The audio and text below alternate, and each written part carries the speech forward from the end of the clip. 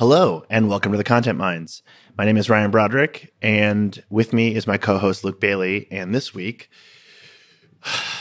we are living out a dream that Luke has had since the very beginning of this show. Luke, can you explain what that is? I think it's extremely unfair to call this just my dream, because we have talked about this as a duo, as a thing that we would eventually do. But we have finally reached the inevitable point of this podcast where we are finally recording a podcast in a pub. That's right. We're in a pub. We are a couple days out from our live event, Bad Posters Club in London. There's a lot happening with our own show and with the internet at large. So we're going to do a quick one this week. And we expect Alan to inject lots of snark into this without us, hopefully, to keep that going. Whatever Alan says about the quality of the audio, that's on him. That's not us. We're doing a great job recording this with one microphone off of Luke's phone. So yeah, it's really, I don't think you can ask for a better way to record. Although I'm going to try my hardest not to max out the microphone. But if Luke makes me angry, I can't really promise that it's not going to happen.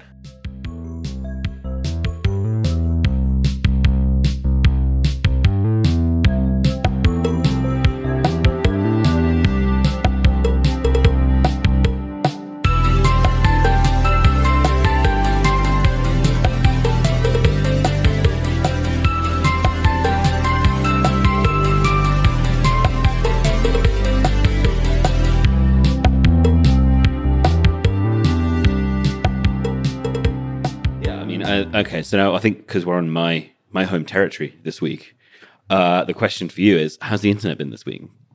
What's that made-up word you use all the time? Febrile? Febrile. It's a very febrile week. The internet this week is probably the worst it's been since Donald Trump became president.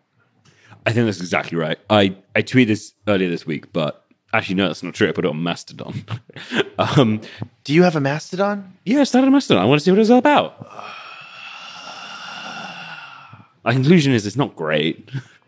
By the way, the thing that I tweeted was, this is the closest it felt to being in the UK when Donald Trump was president, and you're waiting for him to wake up to tweet.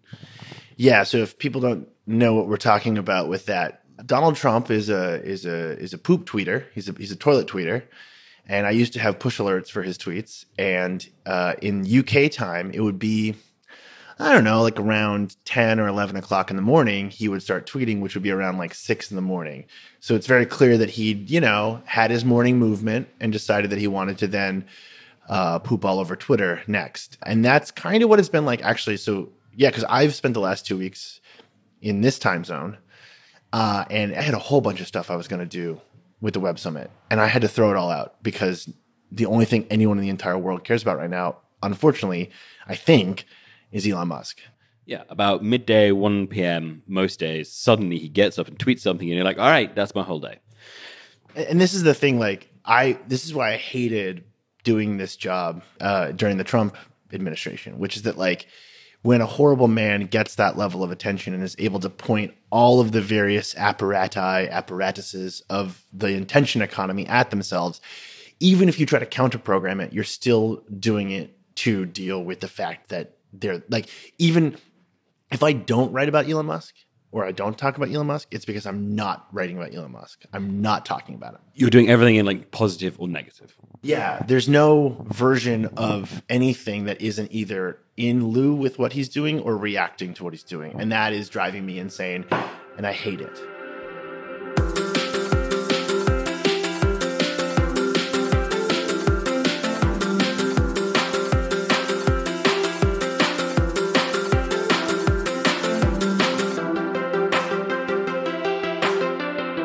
Here's what I think we should do.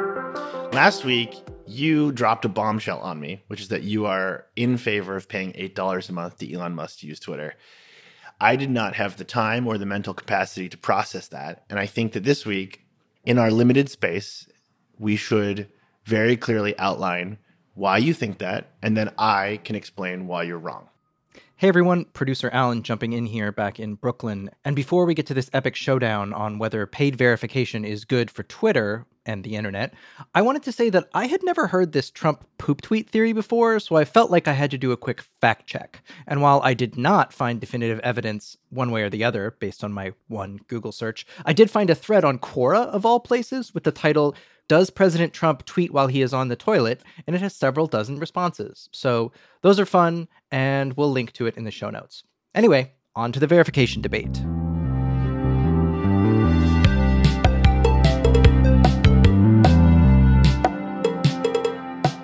Okay, right, I've had a big sip of my beer now, so I'm now going to explain why I think paid verification is a good idea. Okay, let's go. Okay, so there's a bunch of things wrong with Twitter already, right? I think we can agree on this. I think that paid verification, and I want to be clear, I don't think necessarily that $8 a month is the right way. I personally would have a one-off fee, and I personally would have it be probably a little bit less, but you want a fee there. If you have a fee there, I think it's useful to have verification, but I think it's useful to have verification for a lot of people, not a few people. So, for example, academics, scientists, there's no real reason why they shouldn't be easily verified, and journalists should. Like, I don't think there's a material difference between those categories. And then it kind of, rolls down. Like, I would like an expert on plumbing to be online occasionally. I would like an expert on how roads work to be online occasionally. Like, there are lots of different things that you could have and say, okay, is relevant for these people to be verified. So let's assume that we can get, let's say, 60% of Twitter's user base. I think 50-60% is kind of the magic number, who are they're going to be verified. They're going to be promoted in the algorithm, so you mainly see their stuff. Like, maybe even you have a thing where you can just turn off everyone else, which, gets rid of abuse pretty quickly, gets rid of trolling pretty quickly, gets rid of spam pretty quickly, and also gets rid of just like kind of annoying replies that you don't necessarily want to reply to or acknowledge because they don't like, just people like repeating your point back to you. Whereas, like, it's just kind of an annoying platform for that. Like, there is too much happening, and it can be annoying. So, you verify a bunch of people. You have a better discourse because only certain people are talking. Because you also, and this is the really important bit, you have a secondary moderation. What you are able to do is you just de-verify someone. So, like, okay, fine, you want to abuse people, you are being de-verified. You'll still have your followers, you'll have your free speech, but you will be de-verified and you will no longer be prominent in the discourse. So it's that kind of like, you can still ban people, obviously, for other things, and should probably still happen, but you can reserve that for kind of illegal target harassment or the initial stuff. You can just say, hey, if you're not contributory to the discourse, then you should be removed from it. And that's effectively what it's doing. It's creating a two-tier town square. If you want to get down in the dirt and fuck around and shitpost and stuff, you still can. That's fine. You just won't be verified, and you won't necessarily have as many people seeing your stuff. Which also, if you're a shitposter, it's probably better. Like, you don't necessarily want to get caught up in some like journalist condemning you for a dumb meme that you threw off, and you having like your life ruined for 3 days by a tabloid that it just gets mad at you for no reason. So I think there are real benefits to having a two-tiered system. I think there are also problems with this, particularly under the Elon Musk leadership, in that I don't trust him to effectively moderate it, and I don't like the idea that there's this kind of a difference between like legal speech, all allowed, and legal, we don't really like this sort of speech, and we're going to de-verify you for X reason because we can't take a joke because we don't like parody or whatever it is, that whatever that case is. But that's also always going to be the case with a company, a corporate company that have power. So yeah, okay, I don't like the idea that they have control over it. At the same time, they kind of always have. Hey, Alan again. And at this point in putting the show together, I actually had to stop to consider the scene of these two bearded men sitting in a corner of a dark, empty pub in the middle of the day, debating social media policy. And I had to wonder just how many times the bar staff must have overheard their conversation and thought, these guys have to be the biggest wankers we have ever come across. Nevertheless, Luke made some good points, so let's see how Ryan rebuts.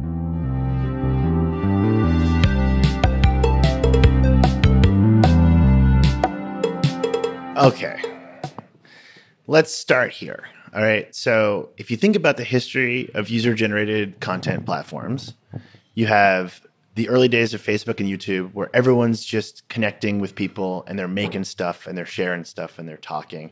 On Facebook, it's like you and everyone you go to school with, you all become friends. On YouTube, it's like the video of the elephant pooping, the Green brothers. It's like people vlogging. All of a sudden, People are finding stuff, they're sharing stuff, and it's chaos. And if you remember, like 10 years ago, it was complete chaos.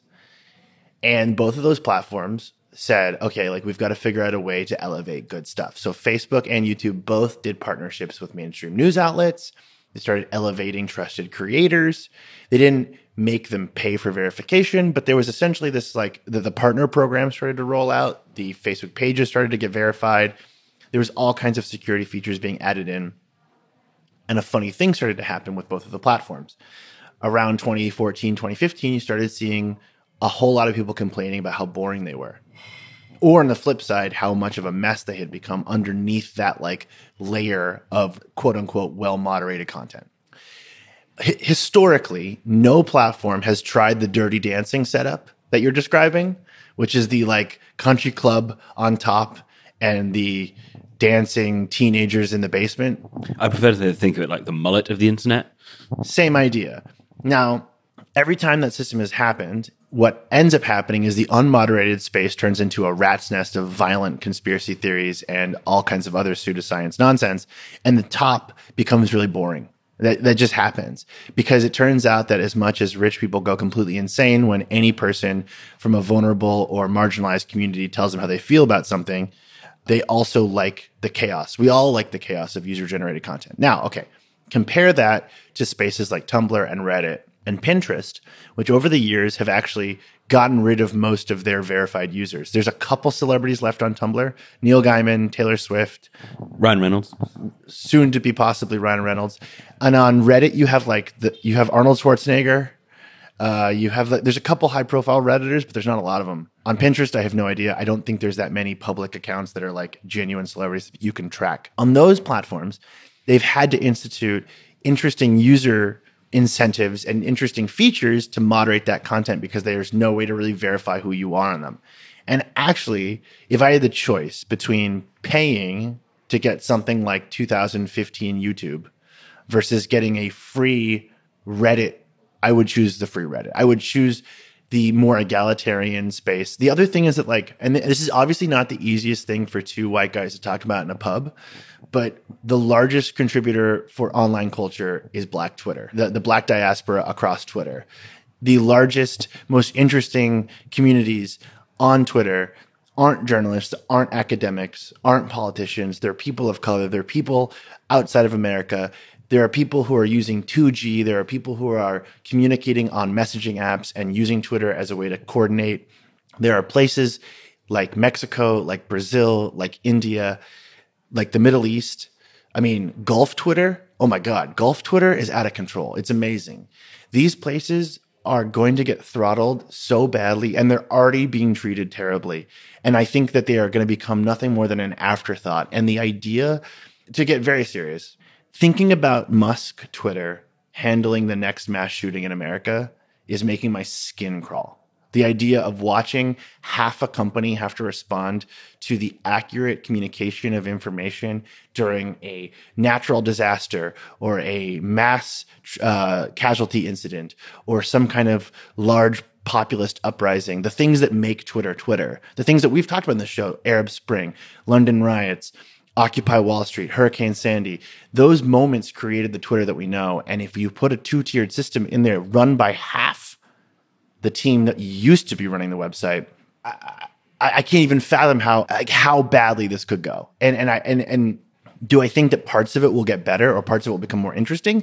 When you pay $8 a month, sure. Am I going to do it? Yes. Because unfortunately, like, I make money on the internet, and right now, Twitter went from my second biggest traffic source to my third this year. If it goes any further, would I pay for Twitter? I don't think so. But right now, garbage day readership kind of depends on it. But there's so much beyond just the immediate experience of Twitter that if you think about it for like even 2 seconds and you think about Elon Musk being the man in charge of that stuff, if you think about Elon Musk being the man responsible for whether or not you find out if your child's school has been shot up, like that is just like making my brain hurt. And the idea that you'd have to pay $8 a month to get better access to that kind of information, like hurts my soul and like hurts what I believe in the internet. And like, I think he's a clown, and I think he's like a Spencer's Gifts that's come to life. He's like the Pickle Rick of billionaires. Like I fucking hate him, and like the idea of like him wanting to charge people for that just sucks. I think. I mean, the thing is, I don't disagree with a huge amount of that because I do think that the version of a paid verification that could work is not a version run by Elon Musk. And I want to make that clear. I don't think his version will work, but I think there's a principle in there that could. Right. But I would also say, like, to kind of go reverse through your argument there, I don't think people were getting accurate information off Twitter during a mass shooting. And I think that has consistently been a problem. So I think that there is it makes my skin crawl that he was involved. I don't know that it was just better that it was a different group of people. And the half company thing is like very relevant here. It's very clear that Twitter is not going to be able to handle an awful lot of this stuff. But to go back further, the idea of the two-tier internet, the way I would execute it, and the way theoretically you can execute it is you can choose to see, okay, I just want to see the verified people, or you can choose to see, I just want to see everyone. Or, hey, maybe you can just say, I want to choose the non-verified people. And so you can have a way that works that you can see it all, or you can see part of it. And to go a bit further in your argument, you make a very valid point that, a huge amount of the most interesting content online is created by Black Twitter, other Black communities. I also think back to the Euro 2020 final, which happened last year. And it was quite an unpleasant moment because basically there's no reason why you'd remember it, but England lost on penalties. I would never forget the Euro 2020 final, whatever that is or means. Sure. So England lost on penalties. 5 players took penalties. 3 of them missed them. The 3 that missed them happened to be black. That was not a good moment on Twitter. Oh, yeah, I do remember this for all of the wrong reasons. This was bad, yeah. Okay. So if you then have a filter that is essentially saying, okay, you only have to see the verified bit, those players can be on Twitter without getting abused. But do you think that they should have to pay $8 a month to not get abused? No, I don't. And I think that the better solution to this would be moderation. But I also think that there is a way to create a admittedly paid safe space. The tricky thing is like, do you have a right to Twitter? Well, no, I don't think you do. Do you have a right not to be abused? Yes, you do. And so I think that it's very tricky to figure out a way that works. And I agree with you. Like, ultimately, the internet is interesting for one central reason, which is that unlike TV or the radio, no one's in charge of it. So we love the idea of mixing the serious with the not serious, the funny with the not funny, the random nonsense with stuff that matters. That is inherently not only interesting, but like addicting. I want to see really serious analysis of geopolitics sandwiched in between a guy collecting his cum in a jar. Sure, that's the dream. That is all I want. Like I want to see like, is posting feet ableist sandwiched in between an update from the Chilean election. That's good stuff. The thing is that the problem that has always been part of Twitter is that instead of investing any time or energy into thinking about guardrails, and I talk about this all the time in Garbage Day, and what's funny is that like every single other website on the internet has thought about this, whether you're talking about how reblogs function, or you're talking about subreddits and how they intersect, or you're talking about like an algorithm or recommendations or an AI feed like TikTok. Every other site is investing at least time and energy into some kind of community guardrail. Whereas Twitter, I mean, the thing that I always come back to is all you need to know about Twitter is priorities. They allow you to limit replies to your tweet, and then they add quote tweets. It's just mind-blowing to me how little that platform before Elon Musk seems to have cared about the experience of a random person and who has access to them and like the context that's included in a tweet. And part of me, like obviously you and I have both been through layoffs. We've seen all kinds of people lose their jobs in the tech and media world. I sympathize, but I'm also like, you created this beast. And this beast ran rampant across both of our countries. Facebook got a real bad rap during Trump and Brexit. But if you think about Twitter's impact on the way the media perceives itself and the way politicians operate, for a site that has like less than 30% of Americans on it, it controls so much. And the fact that like it was just sitting there like a golden goose egg for some billionaire to take is their fault. And to have Jack Dorsey be like, we can decentralize it with Project Blue Sky, blah, blah, blah. It's like, bro, you consolidated the world's culture into one website, didn't think about what that would mean or do. And then like, it's mind boggling to me. Jack Dorsey's the most interesting person in this entire thing. I want to know what he's up to. I want to know what his deal is. I want to know what he thinks. And everything that he does is kind of like, because I do think now if he started Twitter, he would do it incredibly differently. I think so too. I mean, I think we can both agree that Jack Dorsey is not very cool, but definitely cooler than Elon Musk, and cool enough to look at Elon Musk and be like, you're not cool. Yeah, no, that's absolutely what's happening. But he's also like, you actually have the money and the influence to enact the things that I want enacted, and I just have to slowly direct you there. I don't know if this is going to translate for you culturally, but there was a moment in middle school when there was a kid in my class who figured out how to do a really good impression of Timmy from South Park, the character that's mentally handicapped that says his own name. Sure. And this kid in my class became very popular because he could do like a really good Timmy from South Park impression. And that's all he could do. But he became like known as like the funniest guy. That's Elon Musk. Yeah, that's exactly right. On like a global scale. Elon Musk is like the kid in your middle school who like saw the Adam Sandler movie first and can do the lines. That's what I'm watching Elon Musk do like on a global scale. And it's like, it hurts me. And like, and also like, we haven't even talked about his like weird war room of like creepy PayPal guys and like crypto VCs who like clearly feel like they failed with Clubhouse and are now just trying to make Clubhouse again. Yeah, I think on the Jack Dorsey side, he's definitely underestimated his ability to control these people. I think my conclusion to this would be that I do not think that Musk's overall project will work, but I do think that the theory behind paid verification and giving someone an extra moderation tool to enable people to see better or worse content depending on their like for it. And I know this also because like, you know, we have reporters, everyone knows in this industry who have like had extremely bad times based on just like a torrent of anonymous accounts, which if you can kind of move them out and give you a really good tool to say, hey, I would not pay $8 to be verified. I would pay $8 for a more enjoyable Twitter. I think we will look back on this very similarly to MySpace in a certain way. So this would be my conclusion. So MySpace, it facilitates a really core need by the end of the 2000s, which is that it's connecting people who would not necessarily be connected IRL. Facebook figures out a way to subvert that by saying, if you're in college, you can use this instead. Then by the time I've graduated college, I'm using Facebook to connect with people that I've met wherever I've ended up after college. Then Facebook spreads beyond that. And for a brief while, Facebook, up until like 2015, is really facilitating like a very specific need, which is that we had this urge to be connected to 1,000 strangers. We're now sort of losing that because we've seen what that can mean. So what I'm trying to imagine right now is, what is the need that we're trying to accomplish with Twitter that is not being accomplished, that something else could come and replace? And what could it be? Because it doesn't have to be new. Facebook wasn't brand new when it took over MySpace. It was just around. So like, if I had to put money, obviously TikTok is around and it's popular, but it's not text-based.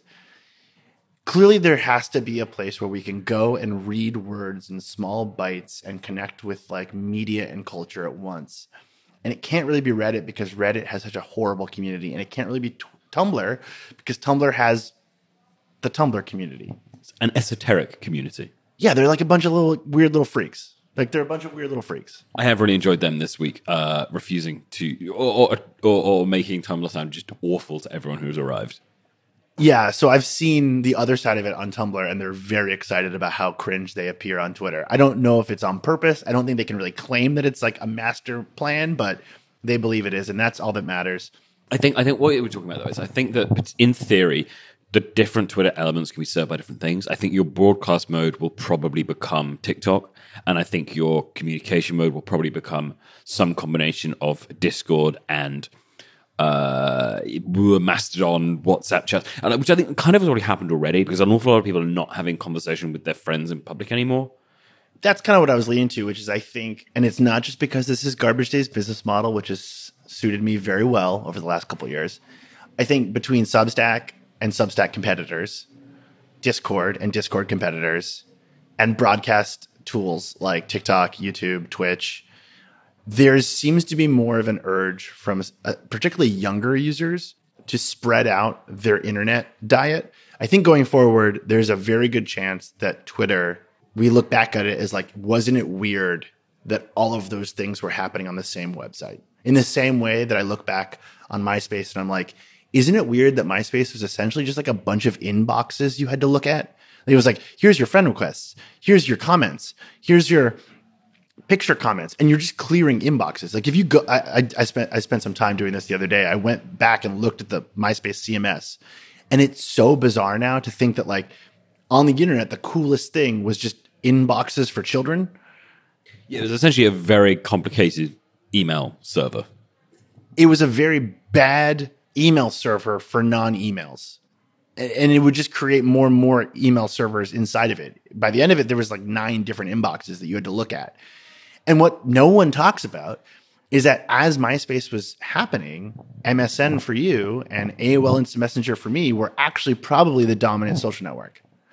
And so I think there's a very good chance that this kills Twitter, or at least turns it into something so different that it's no longer like right to call it Twitter. My fear, though, is that it works and it creates a new paradigm on the internet where people feel comfortable subscribing for access to have the illusion of communicating online. And that's like a whole different world that freaks me out. Did you know that Krasensteins are on Mastodon? You tweeted this at me, and my thought was that I would pay $8 a month to make it so that you could not tweet at me, but you could only see my tweets.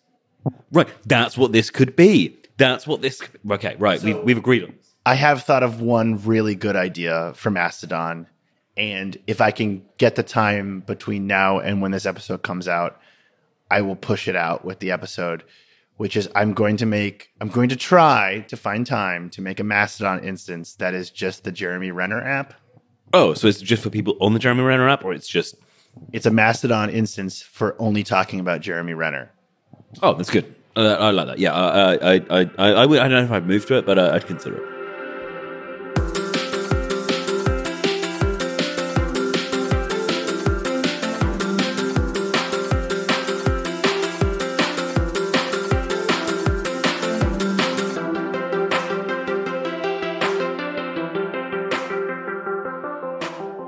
Okay, so that was the great Twitter paid verification debate. Basically, they both kind of agreed by the end, and Ryan wants to make a Mastodon server just for talking about Jeremy Renner, which he has not done by the time this podcast publishes, but maybe he'll get around to it.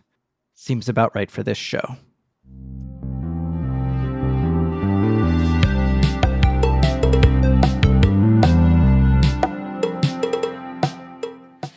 Luke and I have reached the end of our pints, which is, Luke just tried to record the empty glass. Thank you guys for dealing with 2 weeks of inconsistent audio quality, and I hope that Alan has injected some fun stuff in between our ramblings. And most importantly, for those of you who came to see us this week in London, thank you very much. It is absolutely a dream come true to be on stage with you guys and hand out rotisserie chickens. You'll understand when you see photos. And we will see you next week with a new bonus episode, a new normal episode, and maybe some kind of conclusion to whatever the hell's going on with Twitter, but God knows. Yeah, because it'll be over by next week. The website. Yeah, sure. The website, the drama, all done. Yeah, Elon Musk will be arrested by the SEC. Can they arrest people? They must. Right? This seems like a question for your country. Okay. Real quick, did you consume any content to stay sane this week? Since the last time I saw you, I spent 2 days in Lisbon and 1 day working and 1 evening with you and then another day working. So no, I have not consumed any content. I have one fun thing for this, which is my girlfriend has never been to the UK before, so I'm here with her right now. And she has never seen Gogglebox before. And she really enjoyed Gogglebox. She really enjoys British television in general. And we did eat KFC in bed watching Gogglebox as it rained outside. And it felt just fantastic. A famously British food, KFC. I think you guys do KFC better than we do. I'm sure we do.